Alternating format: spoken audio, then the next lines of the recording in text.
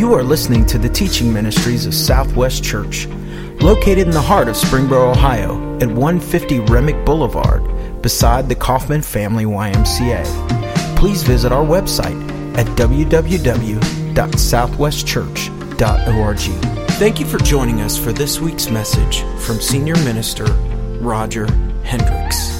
Well, this weekend we are kicking off our Christmas marriage series entitled Adventures of Christmas, as we revisit the Christmas stories as it's recorded in Scripture, and as we look for the way that we can be invited into that adventure, that faith adventure. And with that said, we want to also invite each of you that are gathered here today to our Christmas Eve services. You'll notice that as these times go up on the screen, we're having 5 services this year just to provide more opportunity for people to come and experience a Christmas Eve service. We're going to begin actually on December 23rd. That's the Sunday.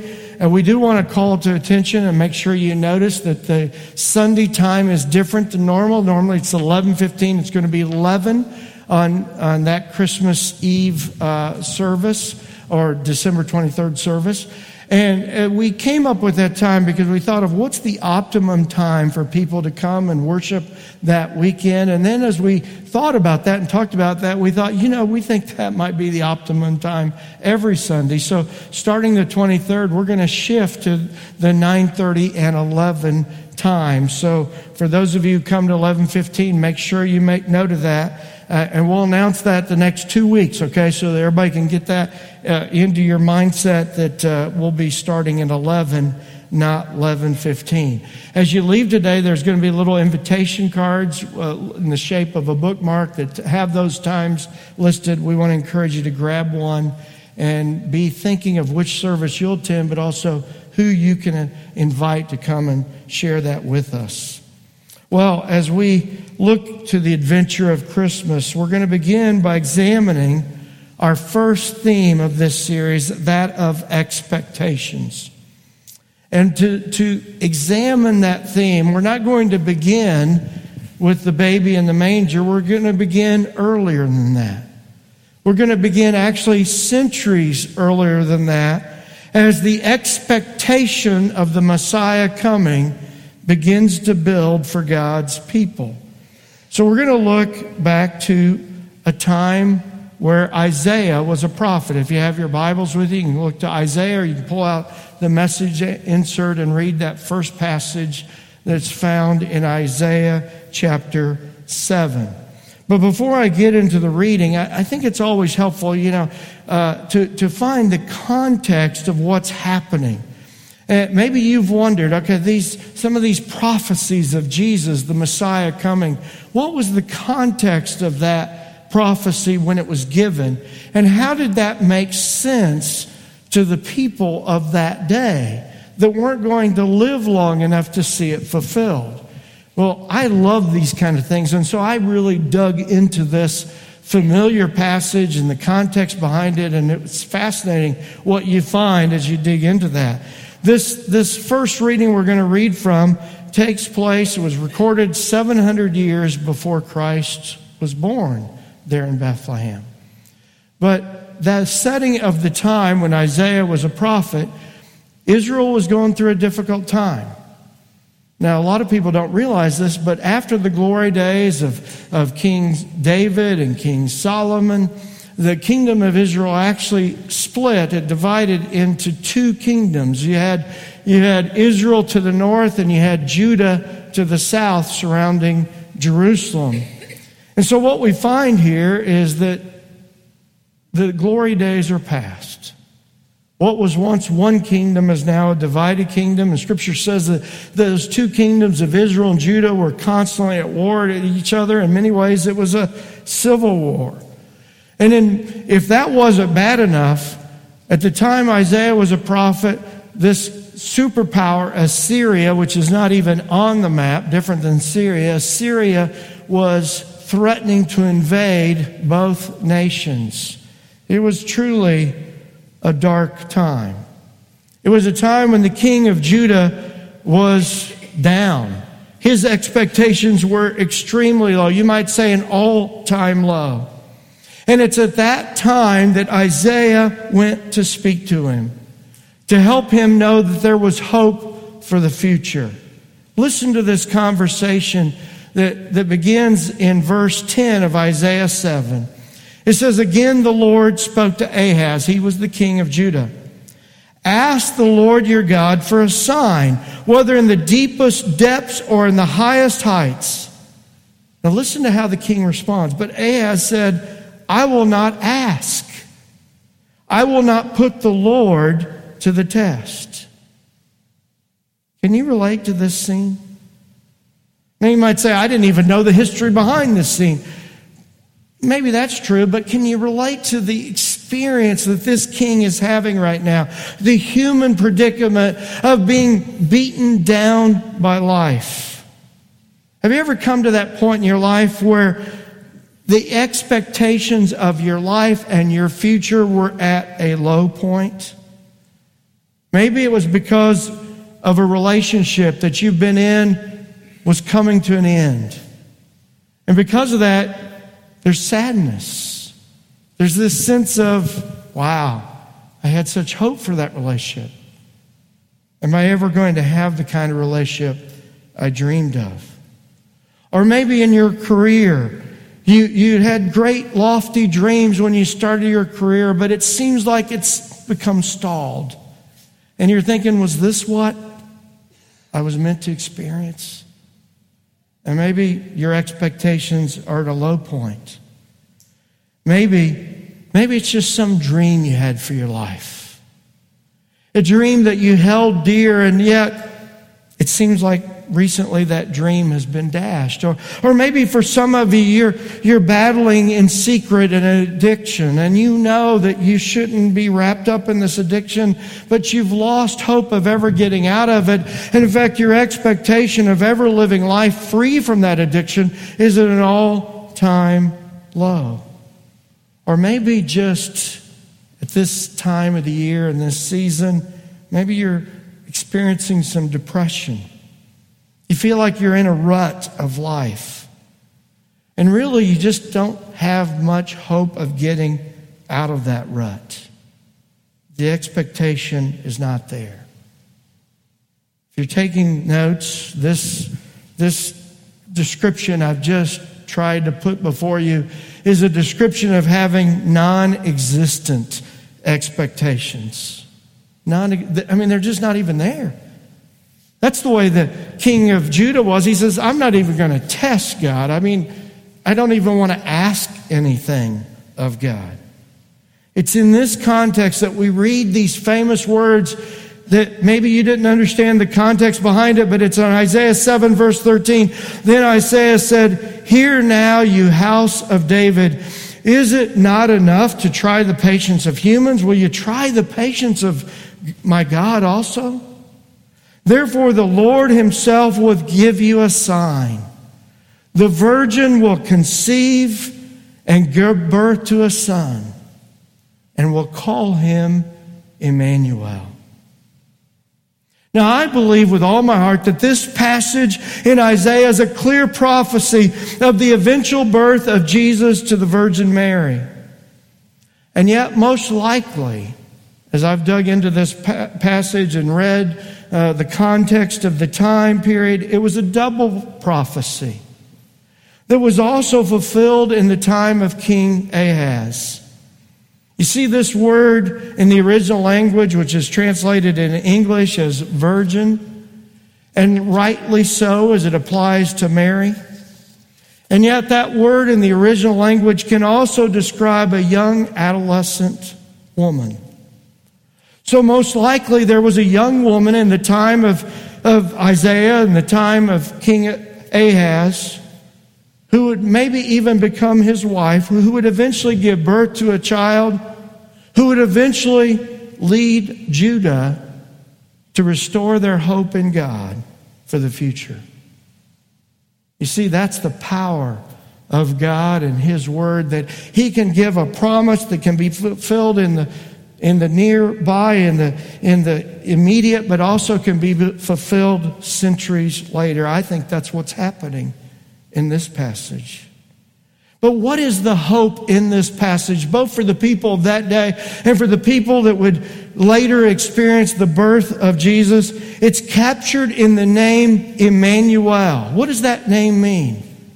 It means God with us.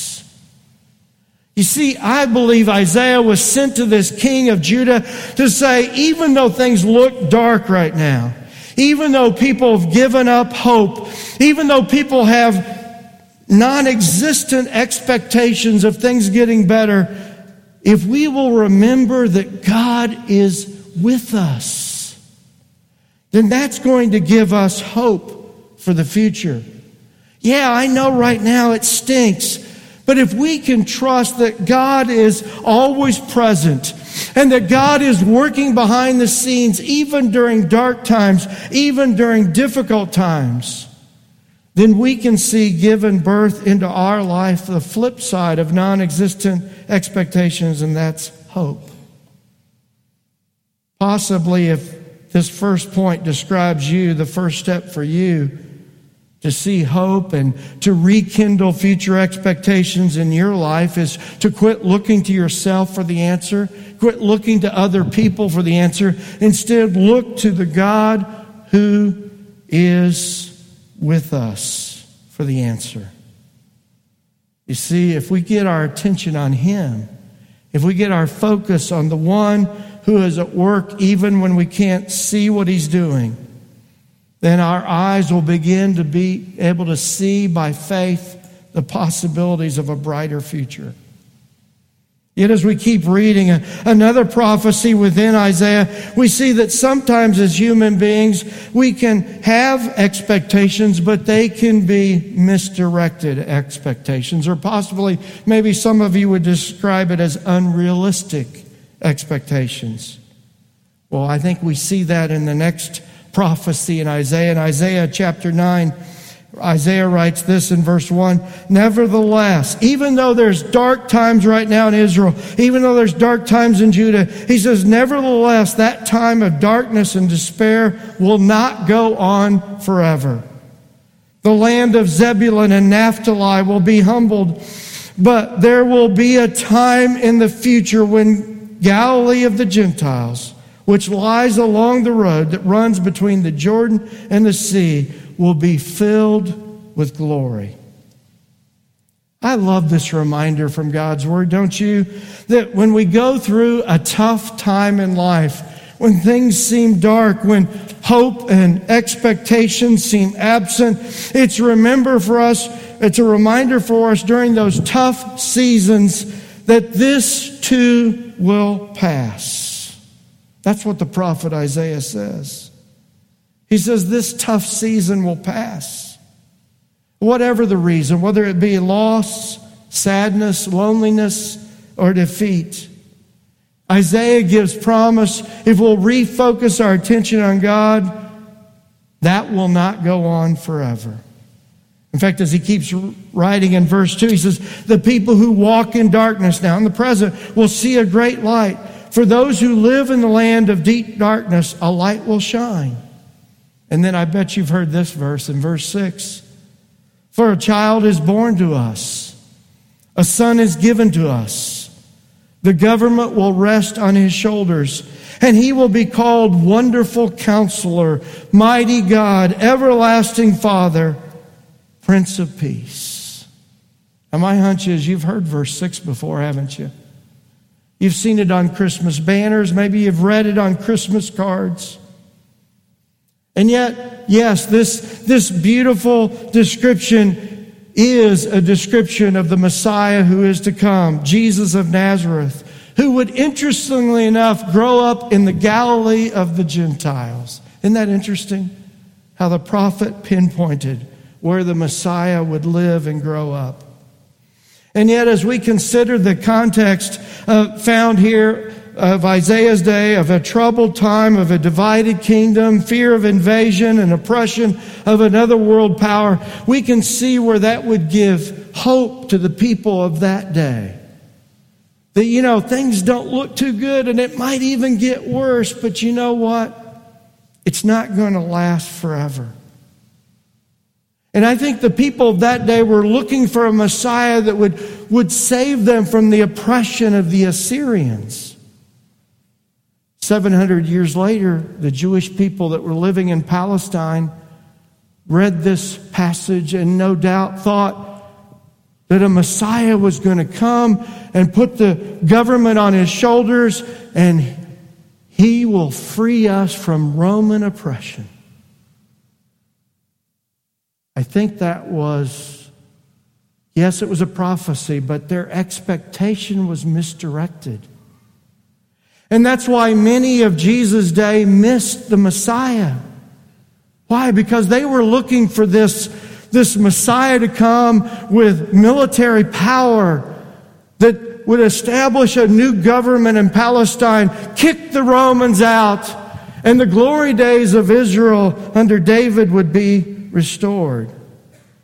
And because that's how they read this passage, they missed the true Messiah that came.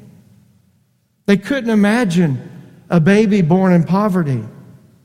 They couldn't imagine a humble carpenter, an itinerant preacher who didn't have an army could possibly be Messiah. We see here misaligned expectations in life will lead us to miss what God really wants to do in our life.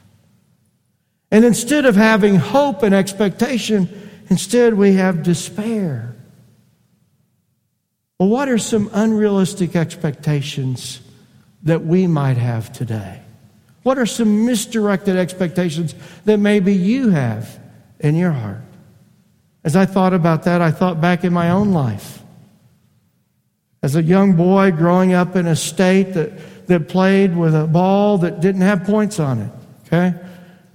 We played with a round ball. I grew up in Indiana. Football was just preseason, okay?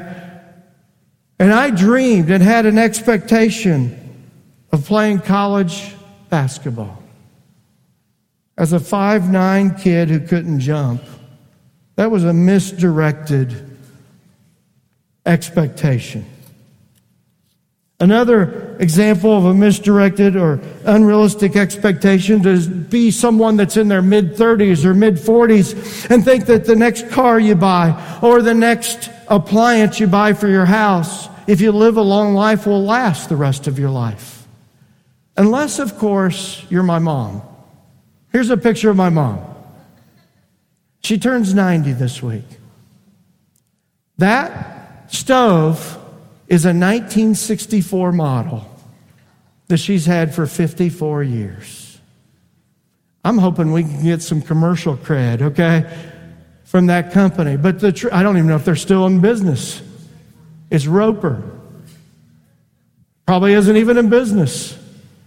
But the truth of it, that's lasted 54 years. I don't think they make ovens like that anymore. And if you have that kind of expectation when you buy an appliance, you're going to be disappointed. On a more serious note, this week I sat down with a group of Southwest members and I asked them this question.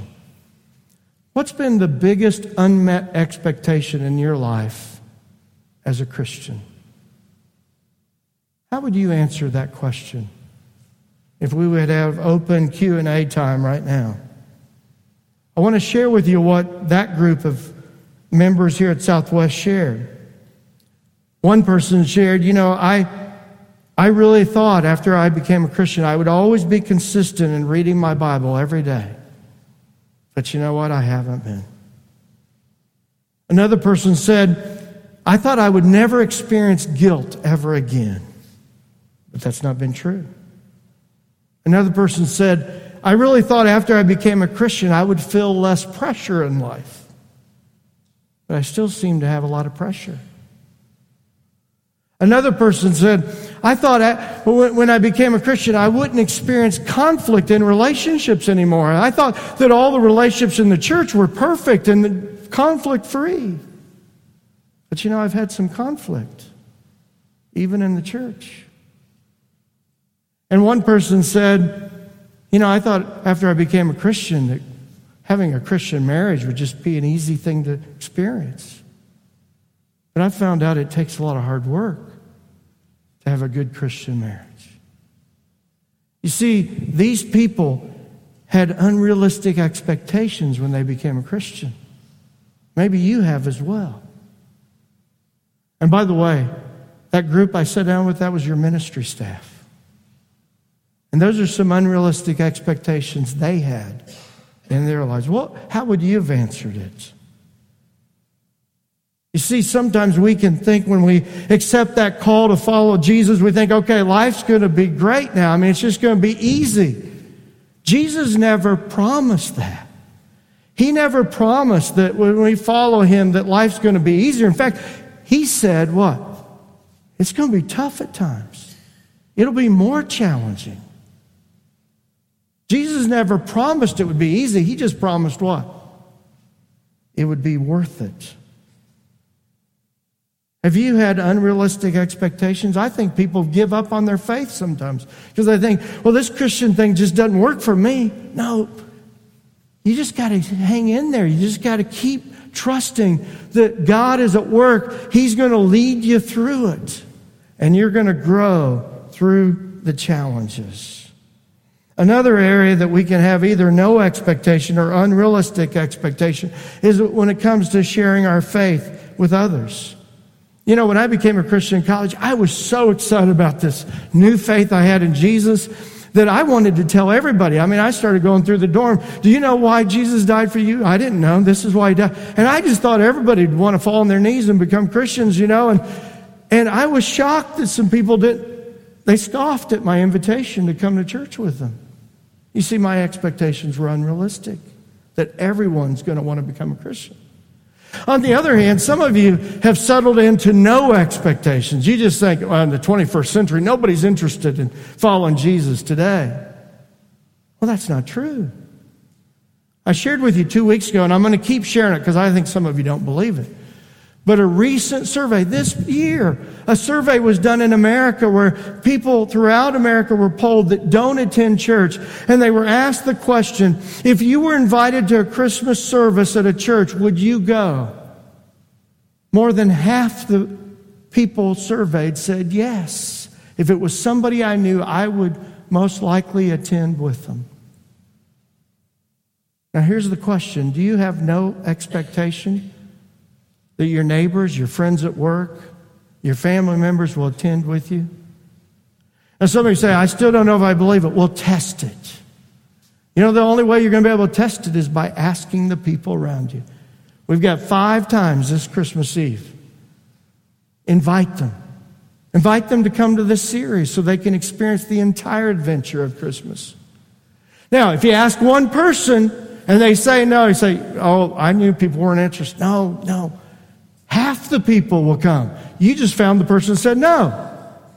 Now, if you ask one other person and they say no, you know what? That's not a good sample size, okay?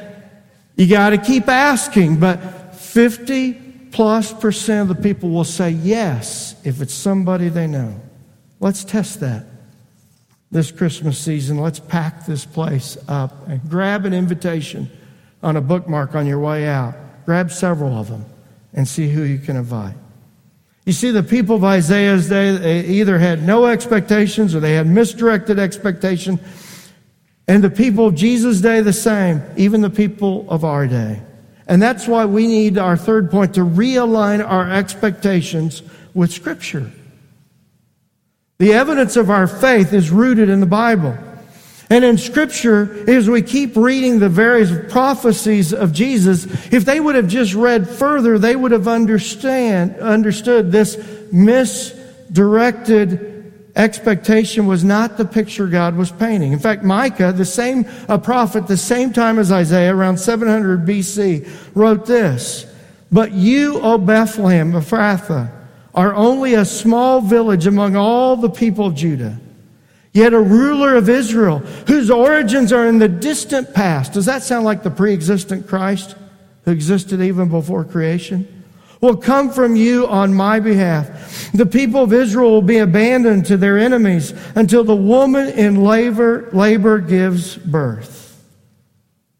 You see, just like the prophets who came centuries before Jesus' birth, they helped set and realign the expectations of those who lived prior to Jesus coming to the earth. And for us today, looking back on it, the Bible, and Micah said, listen, this coming Messiah is not going to be born in a palace in Jerusalem. He's going to be born in some small village in Bethlehem.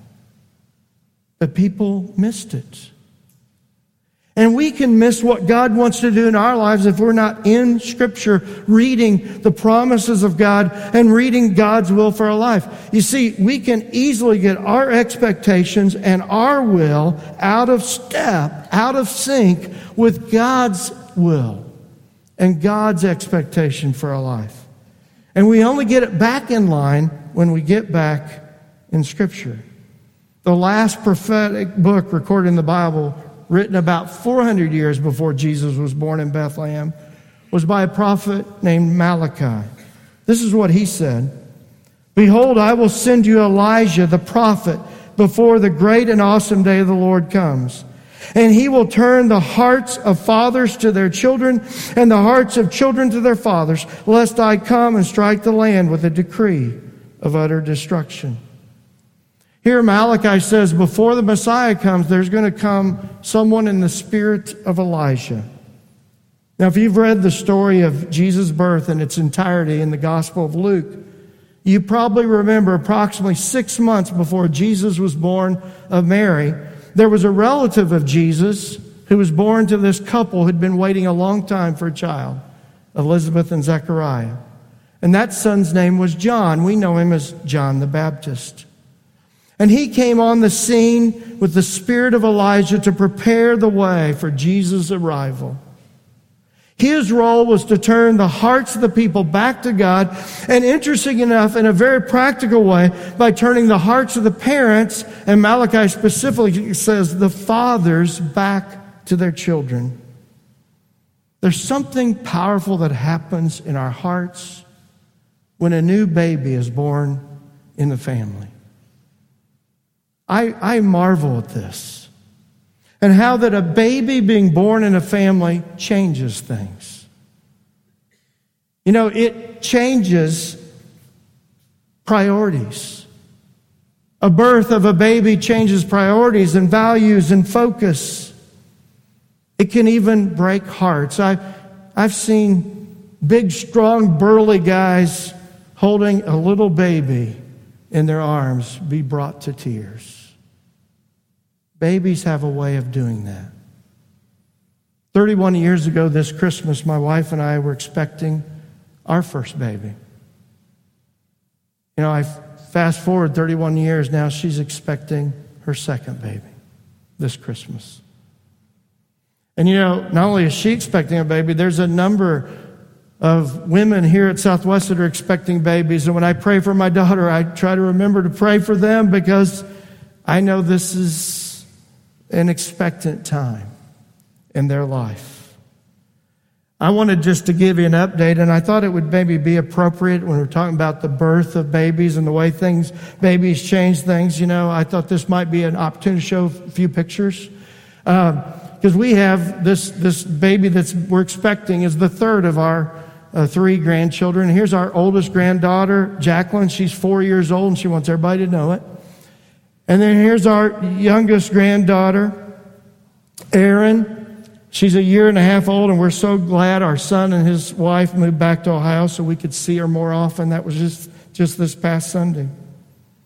And yet on this week of talking about the expectation of babies being born, I want to share with you our 3rd grandchild. We know the gender now. And I love my granddaughters, don't get me wrong. And they've got me twisted around their fingers, but you know, the truth of it is there's an excitement in my heart because we're expecting our first grandson. And he'll be born in March of 2019. And I've already circled on the calendar 2037 when he's 18 and he'll be entering Purdue on a basketball scholarship. Now, with our genetic pool, that might be an unrealistic expectation. It's more likely he'll be entering Purdue as an engineering student, but that'll be okay too. And that brings us to our final point, that of promising expectations. Let's read about Malachi's prophecy being fulfilled in Luke 1 and verse 35. The angel answered, "The Holy Spirit will come on you." He's saying this to Mary, this young adolescent woman who was a virgin. "The Holy Spirit will come on you, and the power of the Most High will overshadow you. So the Holy One to be born will be called the Son of God. Even Elizabeth, your relative, is going to have a child in her old age. And she who was said to be unable to conceive is in her 6th month. For no word from God will ever fail." Oh, I love that. You might want to underline that in your Bible or in your notes. For no word of God will ever fail. All those prophecies you remember, they're going to be fulfilled. For no word of God will ever fail. And I love Mary's response, "I'm the Lord's servant. May your word to me be fulfilled." And then the angel left her. As we talked about last week, this is truly a promising expectation that the Holy Spirit has been at work in a miraculous way to do something that's never been experienced on earth before. In verse 37, the NIV reads that no word from God will ever fail. I like how the New American Standard Bible reads, "For nothing will be impossible with God." I'm amazed with Elizabeth's faith that she had persevered years of being barren, and yet she still clung to her faith in God, that God had a plan for her life and that there was a hope for the future, and she would be the mother of John the Baptist. I'm also amazed by the faith of Mary, who simply trusted the promises of God no matter how outlandish they might seem. And isn't that what faith really is when you have faith and trust that which you've never seen can happen. It's one thing to believe that which you've already experienced or seen in other people's lives, but to believe that God can do in your life something that you've never seen before, now that's faith. And that's what Mary had. She had faith that God could do the impossible. She said, "Let it be so." And so I want to ask you on this first message of the Christmas series, as we think about the impossibility and the wonder and the miracle of the entire expectation that a Messiah would be born in this manner, I want to ask you, do you have that raw, genuine faith that God can work in your life and do the impossible? Do you have that raw, genuine faith that God can do the impossible in the lives of the people around you, those that you love, those that you care about, those that you're waiting to see God work in their life? Do you have that faith that nothing is impossible with God? How are you doing with expectations? Have you tried to play it safe and not get disappointed and you just say, "I'm just going to go through life with no expectations"? Well, maybe that's safe, but it's boring. That's not the adventure that God wants you to experience in life. Maybe for some of you, you've had unrealistic expectations that have thrown you off track, and possibly you've been discouraged because of that. Are you willing to allow your life expectations to be realigned with God's expectations for you? Are you willing to cling to the promises of God, even if they seem outlandish? Do you believe that God can break through this Christmas season and do the impossible in your life? Do you think that God can break through this Christmas season and do the impossible in your family's life? Let's never forget that the underlying message of the Christmas story is that the God that we read about in the Bible, He's the same God who came near in the birth of Jesus of Nazareth. Why? Because God wanted us to be convinced that He is with us. One of the promises that we cling not just at the birth of Emmanuel, but also at His later death and resurrection, is that He will always be with us. And that's a truth that we cling to in communion.